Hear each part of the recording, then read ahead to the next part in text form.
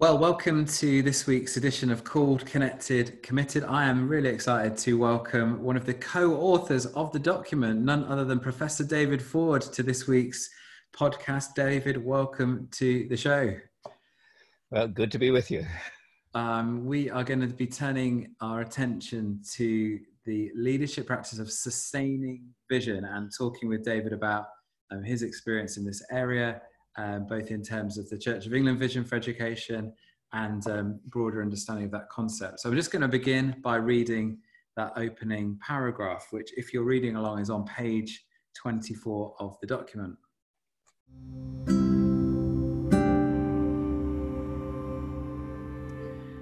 Leading in education is grounded in a picture of the future that inspires passion that lasts.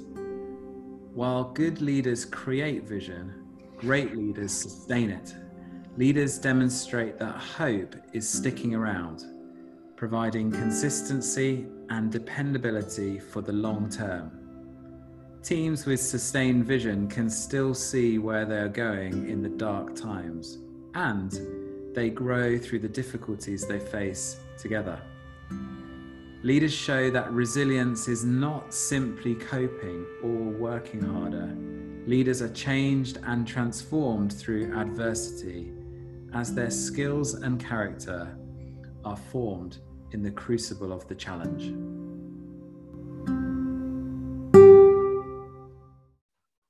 David, I wonder, just as I read that through, which phrases or words kind of jump out to you when you're thinking about sustaining vision? Oh goodness, I think passion that lasts. The long term, in a short term culture like ours on the whole, seeing where they're going in dark times. I like that. That clearly I'm a governor of a school here in Cambridge, and we are desperately trying to see where we're going. We had a governor's meeting by Zoom the other night, and I think the other phrase that came after that, about coming through difficulties that are faced together. It's the togetherness that seems to me that the difference that makes the difference. That utter jointness that you need in a vision. And how? I mean, one of the challenging things about talking about vision is it's often very future orientated. We're going to do this, we're going to do that. It's very sort of forward thinking. How do we kind of create something vision wise that can last through these challenging times, that doesn't just get kind of buffeted in the storm, as it were? Well, I think the key word that we came up with, when we were originally conceiving the Church of England Vision for Education was wisdom. I think of wisdom as the sort of thing you get in the book of Proverbs, the book of Job, the Ecclesiastes, something that's been tested through many hard times. That isn't just something that you've come upon enthusiastically and say, let's try it, and a vision that reaches into sources of wisdom that have lasted, that have been long term. And, I think that the passion for wisdom is right, absolutely fundamental to Proverbs and so forth. And a passion that lasts actually really listens to the wisdom that's been garnered, century after century. Yeah. And all around the world, from different cultures, different traditions. Yeah, and you mentioned your role as a governor in your local school. Tell us a little bit about what that's been like, kind of strategically holding to a vision in what's been in many ways one of the most challenging seasons for school leaders in a generation. Yes, well, I just sat down before the most recent governor's meeting in order to read the government advice that we've been all circulated with, and it took me hours to get through everything. Once you start clicking on things and following things through and so forth, and that's just me as a governor. And I know that our head and the teachers, the staff, and that the chair of the governors, I'm not the chair, have been just inundated with things like this, and they are just constantly trying to juggle, so so many different things. And it's a sort of no-win situation, you know, for so many people, for parents, for staff, for governors, for the local authorities, you know, who are involved in this too, you know, you know, there've been some issues where you just feel, oh, you need compassion all around, you know, that this is not something that you can start blaming and that, you know, that you just have to endlessly start afresh. You receive the next advice, you try to cope, you know, and you know that everyone is being stretched past their limits. And I mean, I have come out with the same sort of admiration that people have come out with who have been close to the NHS, you know, just astonishing, amazing, you know, admiration at how the staff have been coping. And yeah, I mean, one of the things that raises is the key role of governance in sustaining vision, because you know, I get, you know, there's no doubt that this season has been very challenging for anybody who's, you know, paid to be leading a school as their full-time job. But the challenges and pressures on governors who are in many cases trying to balance the stresses and strains of leading a school with potentially the stresses and strains of leading their own business or their own career or whatever. It's been, what kind of encouragement can you give to just the role of governance and how important it is in sustaining vision? Well, I think that the more I've gone on in life, the more I deeply respect those people who are institutionally creative, you know, that you know, who actually are committed to the long-term flourishing of an institution, and put the hard work into the unsensational, often, you know, committee work, the drafting of one draft after another of things, and all of that, and the bringing on board of multiple stakeholders in order genuinely to move forward in an organization. I mean, that is, it's just such a huge challenge. And, you know, as I say, my heroes tend to be different people as I go on in life. You know, I look not for the upfront people so much as the people who have done that hard institutional work. And of course, in the teaching profession, there's an immense amount of that to do, and most of it's hidden. And it's not spectacular, it's not sensational. But my goodness, one's grateful to the people who do it well and who, you know, still have that energy to think afresh about things, to, you know, respond to the opportunities that even times of difficulty have. Yeah, absolutely. And there's something in that, in this particular season, is about being committed to the long-term flourishing of an institution, as opposed to what we're often under pressure to achieve, which is the short-term success of an institution. Whereas actually saying, no, I'm committed to this for the next 3, 5, 7, 10 years, and I'm putting a stake in the ground there in terms of my impact as a governor. It's a pretty big deal for the life chances of children, really, isn't it? Oh, it is. And you realize that there's a hierarchy of things, you know, that of course you want educational attainment of various sorts, you know, excellence in education. But if you don't have the relationships, if you don't have the social dimension, if you don't have, you know, a whole lot of other things underlying that. And it's really inspiring in terms of governance. And obviously, when we think back over, I mean, many people listening to this will know that you and I have recently written this document called Connected Committed, which is, you know, it's the backbone of all of these resources. And hopefully many will also know that you chaired the group that wrote the Church of England vision for education in the first place, which feels like it must have been, you know, a long time ago, but actually it was only published 4 years ago. So, you know, when you think back to that process, getting involved in it, you know, what were your hopes for that? How has it panned out? When you think about sort of sustaining vision, you know, it'd be great to just hear your reflections on that, having chaired that and written that original vision. Well, I think it was one of the most satisfactory things that I've been involved in, you know, in recent years. That isn't to say that it was easy, because as you well know, you were also in that vision group, that we had our moments, many such moments, and we had residential meetings when we had to really, really try to engage. But I think what my sense was that, there were some really experienced teachers, I mean, like yourself, who really had years and years of being there. And so we were always realistically involved with the way the educational system and schools actually are. But also there was a good professor of education. Also there were people who run the system and knew the complexities of all the different levels of funding and organization and so forth. And of course we had a very good social anthropologist as well. And then and of course some theologians. I think that the title we came up with, Deeply Christian, Serving the Common Good, really did sum up the challenge we faced. We wanted to deeply resource our vision from the deepest sources of our faith and our whole tradition as it has come through, civilizations 2,000 years is all around the world and what it's learned through its deep involvement with education, during that. But also we wanted to serve the common good. We recognize that this is a plural society and there are all these different traditions are represented in our schools among the 1 million pupils or so.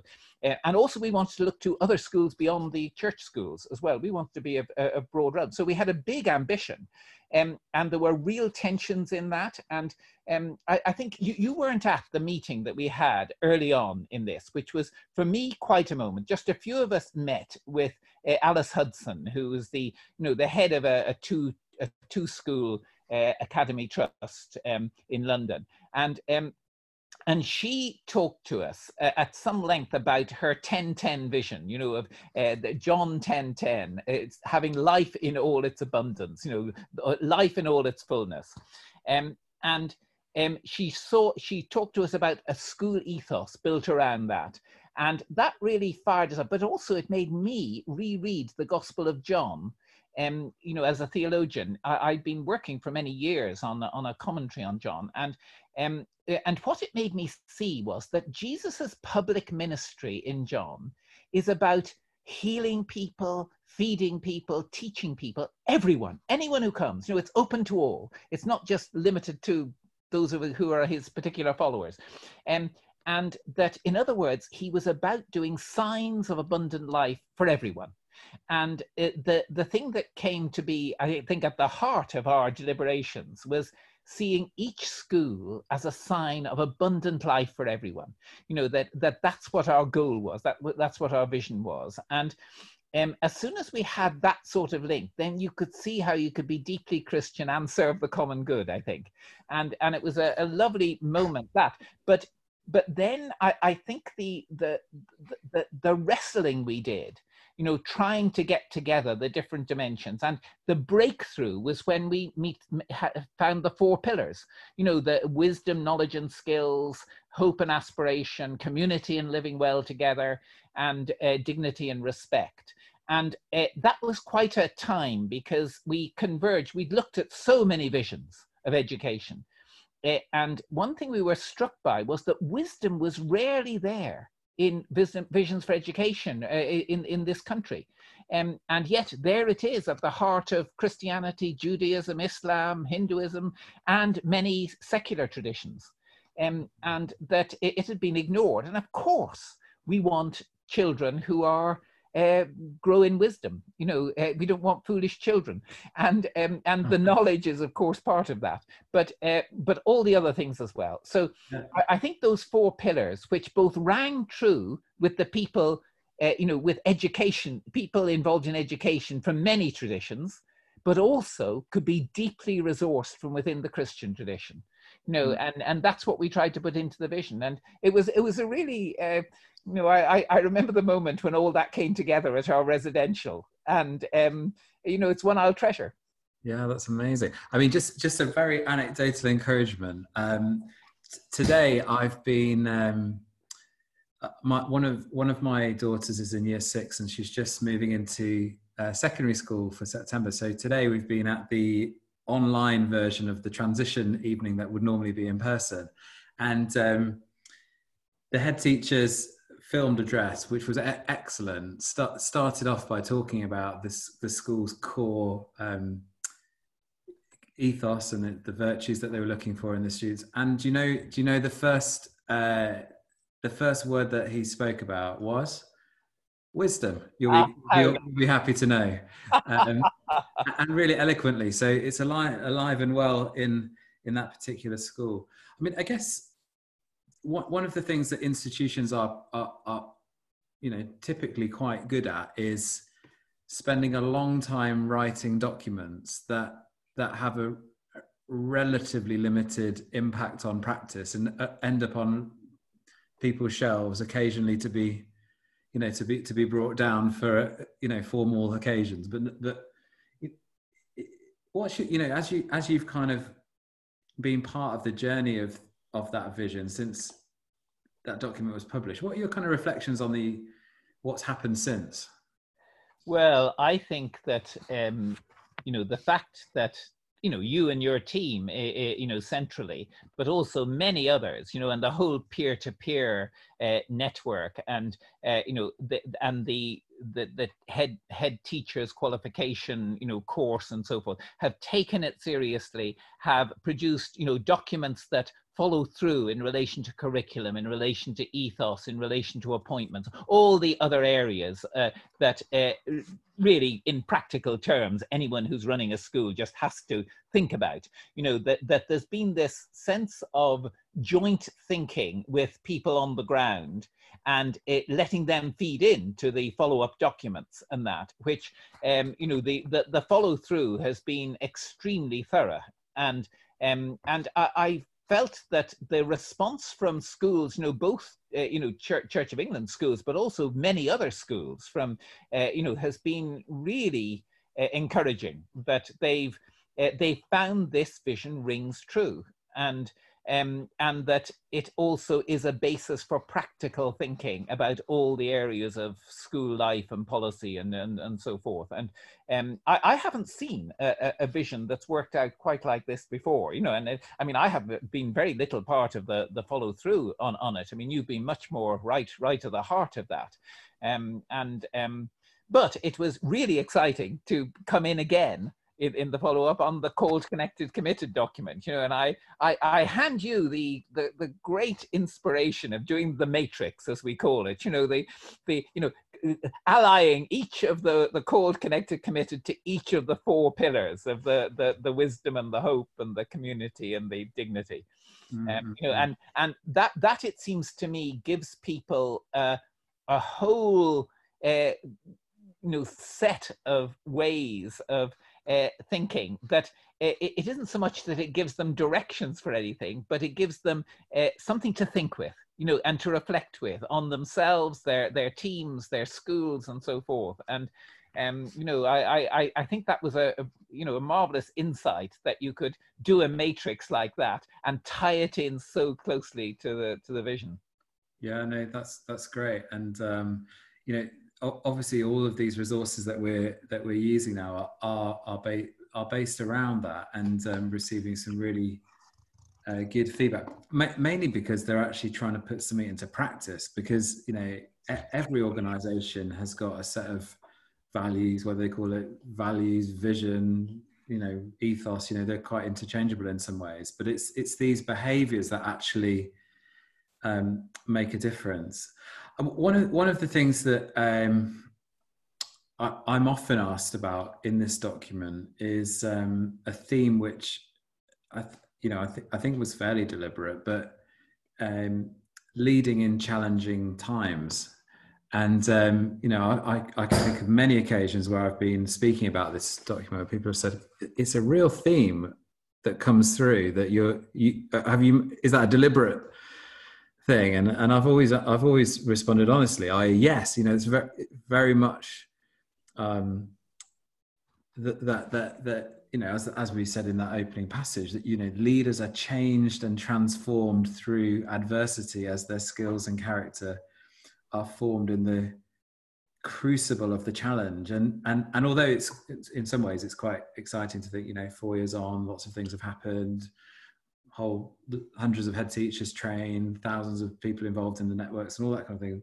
Very encouraging. There's also been some quite dark days and moments of question and doubt, and what are your reflections on that for us in terms of dwelling in the doubt, hanging in there where it just doesn't seem to be falling into place? Well, I mean, and you do try to do anything worthwhile, and it's challenged, isn't it? It comes up against really tough things, and I think the first thing is that I think what one finds when one has those challenges is one's constantly driven back to what your really core formation is about, what your core commitments are, what really works, because I look at the sort of, well, to put it in terms, sacrifices that people are making in the educational system at the moment in order to make it work, how they're going the extra mile, how they're coping with what I called in one book, oh my God, that's our dog in the background. Somebody must have come to the door. Sorry. But how they're coping with what I called in my book, The Shape of Living, multiple overwhelmings. How do you cope with all those overwhelmings? And it really does mean that you need to be in touch with some tradition that it has lasted, that has been through the really tough testings. For me, the book of Job has always been one of the ones that I just look to again and again to see, how that is about, sticking to your absolutely core commitment no matter what happens. I'm really sorry about our dog barking in the background. No, it's somebody has obviously an excellent illustration of the point. Has just come to the door. This is classic for lockdown, isn't it? The multiple interruptions as well as the multiple overwhelmings.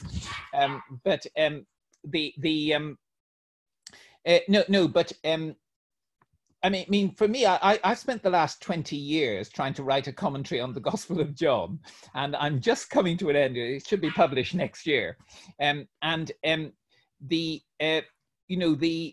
sense in John's Gospel of a Gospel that's written last, most scholars would agree that it was written last, that it's written after much reflection and much experience of a really testing time of a young community. And what it is trying to do is to distill the core DNA, if you like, of the gospel and who Jesus is, what it means to live in love. There's very few imperatives, but loving and serving, so forth, and trusting are right at the heart of it. And of course, abiding. It says that you've to be in for the long term, just as Jesus is there for the long term. God is there for the long term. That you have to be sustained by the things that are absolutely basic and fundamental, and John is trying to give that to the church as it at the end of the New Testament period, and to sustain them right on further. I feel that in our faith-related schools, we need to have the courage to go deep into whatever tradition it is we're in, and then to bring those traditions into deep conversation with each other and collaboration. That a healthily plural society, it seems to me, is one that has multiple depths. And we have to, as Christians, we have to be as deeply Christian as possible. Other people, of course, have to draw on other traditions as well. But then we can all learn from each other too. I think that's the extraordinary thing that's happening at its best in this country. I mean, I've been involved in a lot of interfaith engagement through the practice of scriptural reasoning and so forth, which I'm glad now is on the A-level syllabus, but this sense that at the best, you can go to the heart of traditions that really have been tested through terrible, terrible times, often century after century, and draw on their wisdom, and also encourage each other across these traditions. and it is possible, and it happens, and I think in this time of COVID, I'm seeing it happening in all sorts of ways. I'm in touch with people in different traditions in ways that I haven't been before through this. That's so helpful. Just to close out today's conversation. Firstly, David, thank you so much for joining us. It's great. It's great to think of the journey that we've been on, and even as I say, it's 4 years since that was published.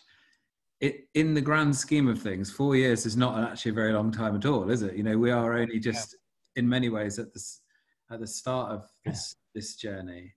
But yet your insight and compassion and wisdom, frankly, has been so sustaining for us all as we've sought to do that. I just want to close out by reading just a little chunk out of the main body of the text there, which I think just kind of sums up a lot of what you're saying.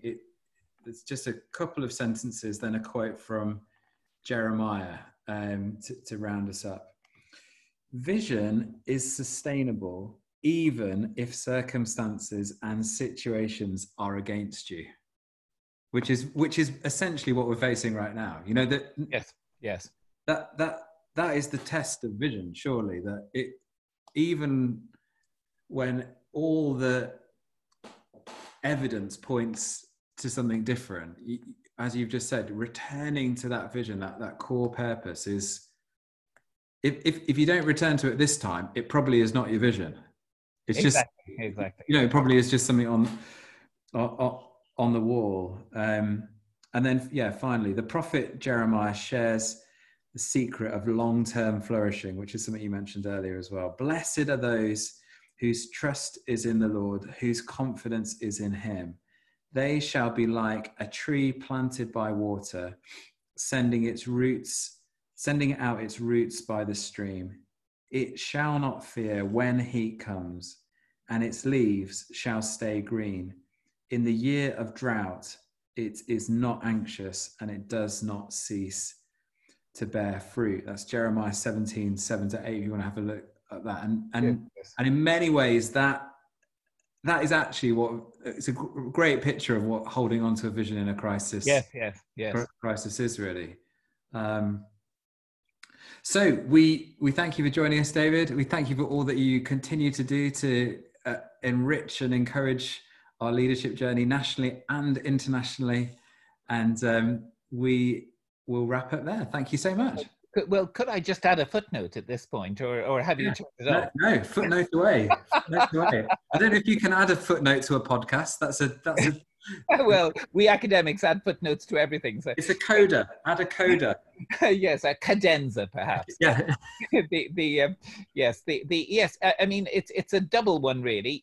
One is just how the fact that you've been developing the central team, and how in the Church of England education outfit, I've really been interested how you've been able to adapt very quickly, to this, because you actually had been, working on a long-term vision. It seemed to me, that was, you already had but then you were able to improvise on it. And I think that art of improvisation on things when new things happen, is more. But the other thing is just how encouraging it's been for me to see the international dimension of this, the fact that it's taking on in America. When I was in Australia, I found that the vision was really, really welcomed by education people I talked to there, and I think it's an interesting sign when, when it's tested in other very different educational environments as well.